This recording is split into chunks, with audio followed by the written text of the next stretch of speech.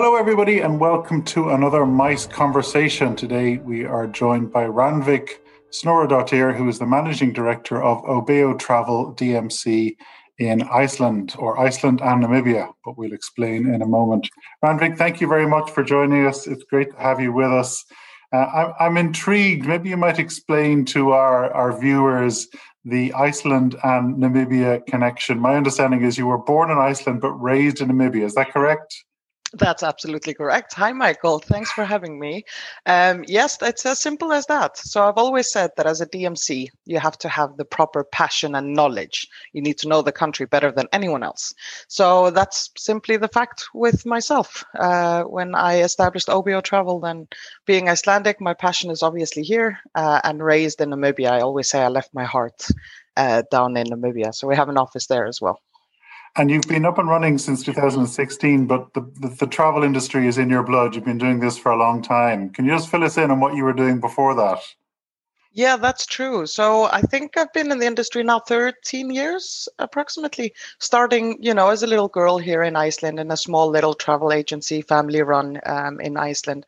Went out into the big world where I moved to London and worked with one of the largest DMCs out there called Tumlare. Worked with them for 6 years, doing Iceland and actually all of Europe as destinations for customers. And then I decided to try the airline world for a little bit. I went to Qatar Airways, where I was the manager for Norway with Qatar. But then I got this opportunity to establish my own back in 2016. And I jumped at that 5 years ago now. So Obeo established Obeo DMC. You've a unique perspective in terms of you're the most northern region in Europe, and then you're in Southern Africa. Can you first maybe start with Iceland and give us, I suppose, an update on where Iceland is today in terms of protocols, restrictions, vaccinations, etc., obviously all from a travel perspective? Yeah, so Iceland has done very well in terms of handling COVID from the start. It was very impressive, and the world was watching a bit because we did this track and trace immediately. And we are lucky that we are such a tiny population, so it went very well.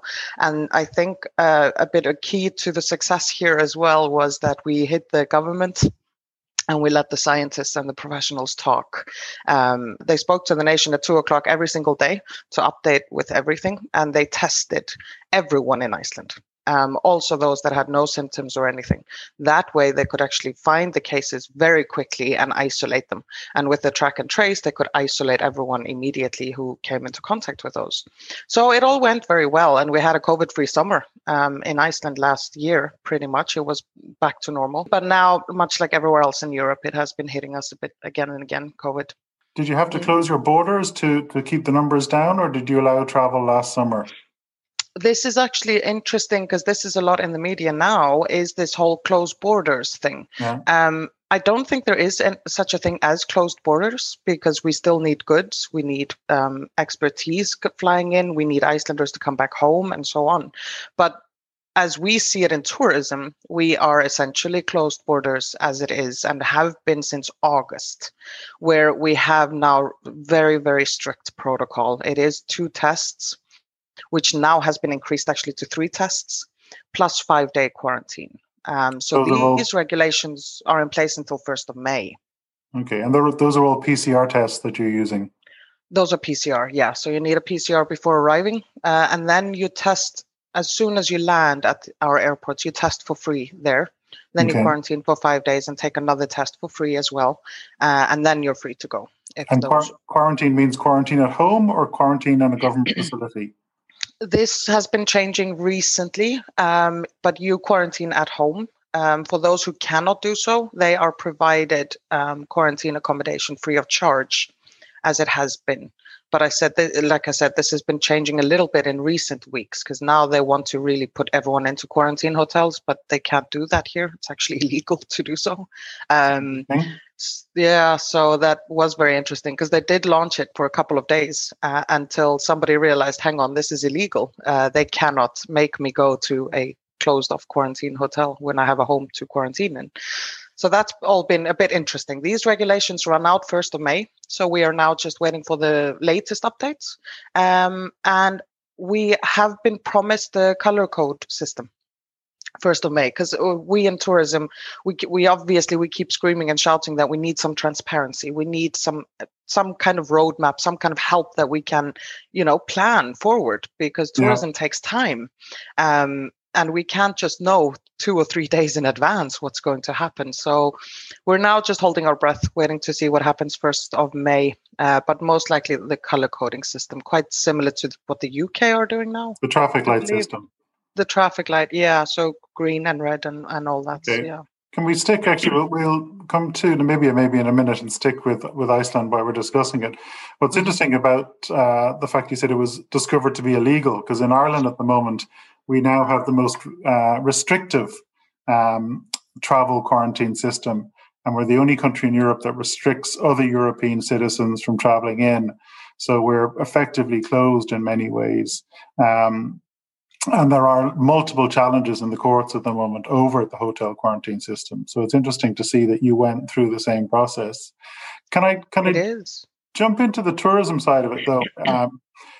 It's interesting that Iceland, was kind of, and excuse the pun, the hottest country around for a number of years. It was very trendy, very cool. Another pun, and I wonder, is that beneficial now? Has this given Iceland time to maybe pause and have a think about the fact that maybe they were, suffering from over-tourism?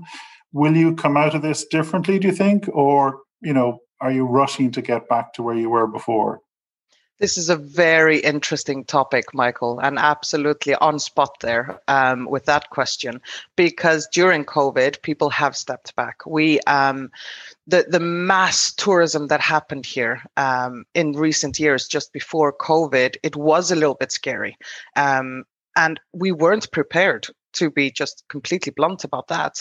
And we believe that Icelandic tourism operations, be it hotels, coaches, whatever it is, all went a bit out of control in terms of, over service, actually, to be honest, because salaries are very high in Iceland. So I like that phrase that my friend said when everything was, at the peak. She said, we've never been as busy with as little money in pockets. Because that's basically what happened. Nobody was ready. So everyone was hiring staff left and right, and nobody knew what they were doing. And it was all a bit of a mess. So now actually the tourism here has stepped back, taken a breather. And I hear from all of my friends here in the industry that let's use the opportunity now and reorganize the company, do things better. What can we do better when we come back into this? It's not, I believe, that we're going to try to tone down the volume as such, because, of course, we want to welcome people to Iceland and any type of traveler as well. It's just a question of us being more prepared. Our infrastructure, for example, as well, in our beautiful natural sites, we need toilets, we need pathways, and so on. So this has all been a very hot topic in Iceland since COVID, and I see it and hear it every single day that the industry here is changing in terms of they will be better prepared coming out of COVID. And this brings me then to the next question. In Ireland, for example, I know the UK is similar. The industry has been asking for a roadmap and, multiple reports. And I think we're on to our third industry report now. And the first two reports in Ireland, the government effectively ignored, even though they commissioned them. And we're on our third now, released last week. And earlier today, in fact, I was speaking to Karen Yu, the editor of TTG Asia, and they've had a completely different approach, which is 100% collaborative, as in the government have led the way in terms of allowing MICE to open, in terms of setting the protocols, in terms of testing, trialing, understanding, and they've been doing this consistently. And as a result, they haven't had the seesaw, which is open, close, which a lot of Europe has had. Yeah. Is the government engaging with you as an industry, travel, tourism, MICE? Is the industry vocal and pushing, or how is it developing? Well, the industry is pushing for sure, and especially with the transparency.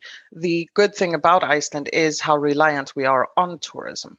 So there is talk between tourism, our official tourism boards, and the government, and that is also why they have been trying the government here. They have been trying to kind of make it easier on the border. The problem here basically is that the public don't agree.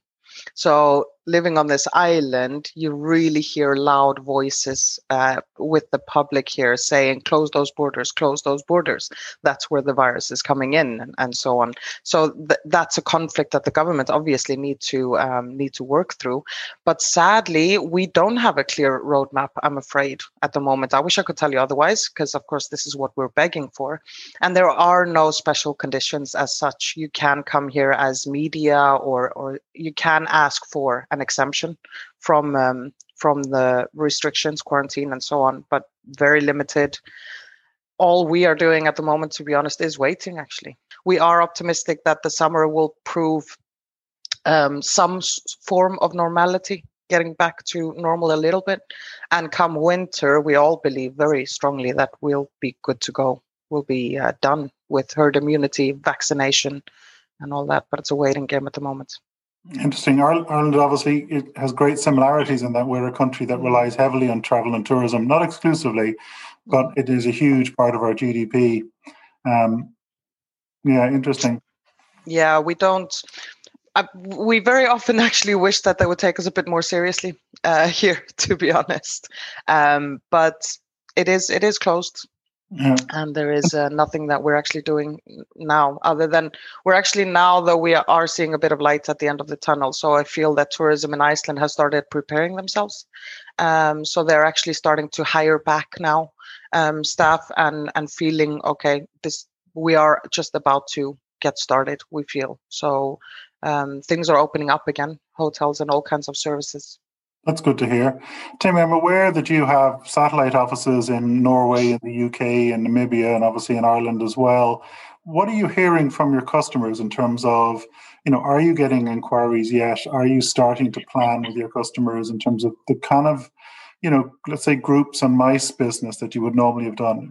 Will that come back in the same way, or has it changed? Well, for us, MICE, we haven't heard. I'm afraid we haven't gotten requests to either Iceland nor Namibia with MICE. We had a number of MICE events booked last year, and sadly, only one of them have actually rescheduled. So hoping to come, they've actually rescheduled 4 times through COVID. But otherwise, we actually do feel at the moment that companies are holding back. They're just saying we have to wait and see. It is too much money. It is too much of a risk, to really start planning while there is still this uncertainty going on. So for us, it has actually been a bit silent in terms of MICE. But I very strongly do believe that it will pick up quite fast once we crawl out of this, because now I think companies increasingly will be looking at safe places. Yeah. And that will be important. And for Iceland and Namibia, if there's ever a safe place to go post-COVID, it would be these places where there are no people, just nature and space. Yeah, that was my next question, because I'm certainly seeing that as a trend, which is that, in hotels, for example, villas on property are selling out before rooms, in the main hotel. Business class seats are selling out on airlines before economy seats, not business travel, but actually people who just want the safety or the space that a business class or front of cabin product offers. And we noticed this. Yeah, I'm hearing this in terms of people saying, well, remote travel, remote tourism, or certainly meetings where people are, not in a crowded city or a metropolitan area. Yes. But I would have imagined Iceland would be, at the fore there. Absolutely agree. And this we do notice. We actually notice that Reykjavik is that used to be the only place really people come to during the winter months. So they stay in the city and then they go out exploring from there as a base. All the requests that we're getting now, be it, the leisure traveler or business traveler, they now look at the countryside of Iceland. And even though that basically costs private transfers and so on, that's not a factor at the moment, seems to be. They prefer to go into some of those smaller countryside hotels where you either have your own private, apartment or villa, or a hotel that simply has, few rooms and you're located in the middle of nowhere. So it's a We takeover. noticed a huge spike in those. Yeah. Yeah. So hotel takeovers are becoming more common. Yeah, definitely. Okay. Could we move to Namibia then? Maybe you could tell us what's happening in Namibia at the moment, and where they are in terms of meetings, MICE, incentive travel, and so on. That's an interesting one because, interestingly enough, Namibia has been wide open throughout this whole thing. And Namibia has very low numbers with COVID, and now they have started vaccination and everything. So Namibia is a safe place to go, and it is open. And we actually have more people traveling through OBO travel to Namibia than Iceland, which may seem insane, but it is for the simple reason that you need one negative PCR test, not older than 72 hours, to come into Namibia, and that's it. And then you can go. And the lodges are open throughout all of Namibia. All the services are there. So to be honest, I jumped over to Namibia in December because I got really COVID tired and I just needed a COVID break. So I went to Namibia and I got exactly that. There was just no COVID there, no restrictions, no problems. So we are getting quite a lot of business coming into Namibia as we speak. So just talk me through the practicalities of that. You need a PCR test. I did read 7 days. Is it 7 days or 72 hours? Oh, they actually did change that to 7 days. So when I went in December, it was 72 hours. But now they're like, yeah, as long as it's not older than 7 days. Yeah, that's true. Wow. Okay. Mm-hmm. And then there's no hotel quarantine. So once you prove your test, you arrive, you're free to go. Wow, interesting. Yeah. So border control, you go there with your passports and your paper, PCR paper, show that to them, and they say, yeah, enjoy. Off you go. And you're done. Wonderful. And that's it, yeah. To me, Namibia obviously is long-haul travel coming from where I am in Europe. How does that affect it, or does it not affect it at all? People are happy to take a 7 or an 8-hour flight or 12-hour flight, depending where they're coming from. Yes, our customers, I mean, we actually do have, there is so much pent-up demand that we've even received requests where people just wanted to go away and they really didn't even care where. So they just quickly checked runway. Do you know of anything? I'm like, yeah, Namibia is open. Did you know that? Okay, take me there now. And even happy to quarantine on the way back. The thing about Namibia is that we feel that in Europe, at least, it's not really on the map. So very often it's like, is it a green country or a red country, or what is it? Coming back. What are the terms? Because we're, in my opinion, anyway, we're a bit focused on Europe, within Europe only. And I think that countries like Namibia, for example, are just somewhere lost there in the mix, and nobody really knows what the regulations are when you come back home. So while we know that this is what's happening coming into Namibia, which are no problems, we have to research a bit more what happens when you come home. But the interesting thing also about Namibia is how prepared they are. For example, I have a booking coming now in April, and these people just want to rest and relax, and they have to be out of South Africa for at least 2 weeks before returning home. So they're using Namibia for this because you're allowed to basically come back freely as long as it was in South Africa. So anyway, they need to take a test to be able to fly out of Namibia and going home. Yeah. We have a service that we can actually even get a doctor on site to your lodge to test you. So like we can take care of everything on that side. And this is all included in our services as well, is, okay, listen, we've done the calculation. You are going to need a negative PCR to be able to board that plane back home. So we'll take care of that. We'll book that for you. You can either go on site and do the test and we'll take you there. Or, we even have that service that we can test you at the lodge before leaving. So I find it amazing how well prepared they are and how flexible they've been through all this. And is Namibia pushing itself, or is it just waiting like everybody else? I mean, as you say, it's off the radar for most Europeans. We wouldn't think of it automatically, but it sounds like a destination right now, that is open, that you could travel to, and there is opportunity there. There is great opportunity there. Our our problem a little bit with Namibia is the tourism board. They're not quite as good as, for example, South Africa. So the exposure and awareness for destination Namibia, we feel, is actually almost in our hands as a DMC. So it's us who are continuously promoting Namibia and telling agents about it. But the thing is that there are a lot of events taking place in Namibia. We had, for example, at the moment, yeah. So just the other day, there was a huge skydive group who went and based themselves for over a week in Namibia for skydiving. And these were people coming in from globally to meet up there in Namibia safely and do their skydive stuff that they have to do. So events are taking place in Namibia. And the interesting thing as well, especially with our, we have quite a number of incentive groups in Namibia. It's typically fly safaris. So the incentive groups get their own aircraft or many aircraft, and we privately fly them between the lodges. And this is increasingly more popular now in Namibia. So events are taking place, and there's a lot of local tourism actually as well going on. So you're the first person who I've heard mention incentive travel, because incentive travel, by definition, you would imagine, has been shut since March of last year. But what you're saying is that in Namibia, incentive travel is happening. It is. There are events taking place and groups meeting up there because, like I said, it is taking a look at the restrictions and which are basically none, and all the space that can be offered and safety and private aircraft and so on. So in terms of it's not a lot, I'll tell you that, but we see it happening though still, which is, any kind of life these days is fantastic, isn't it? And noticeable. Yeah. And in terms of looking forward, you seem to be more positive towards Namibia than Iceland at the moment. That seems to be where the opportunity is.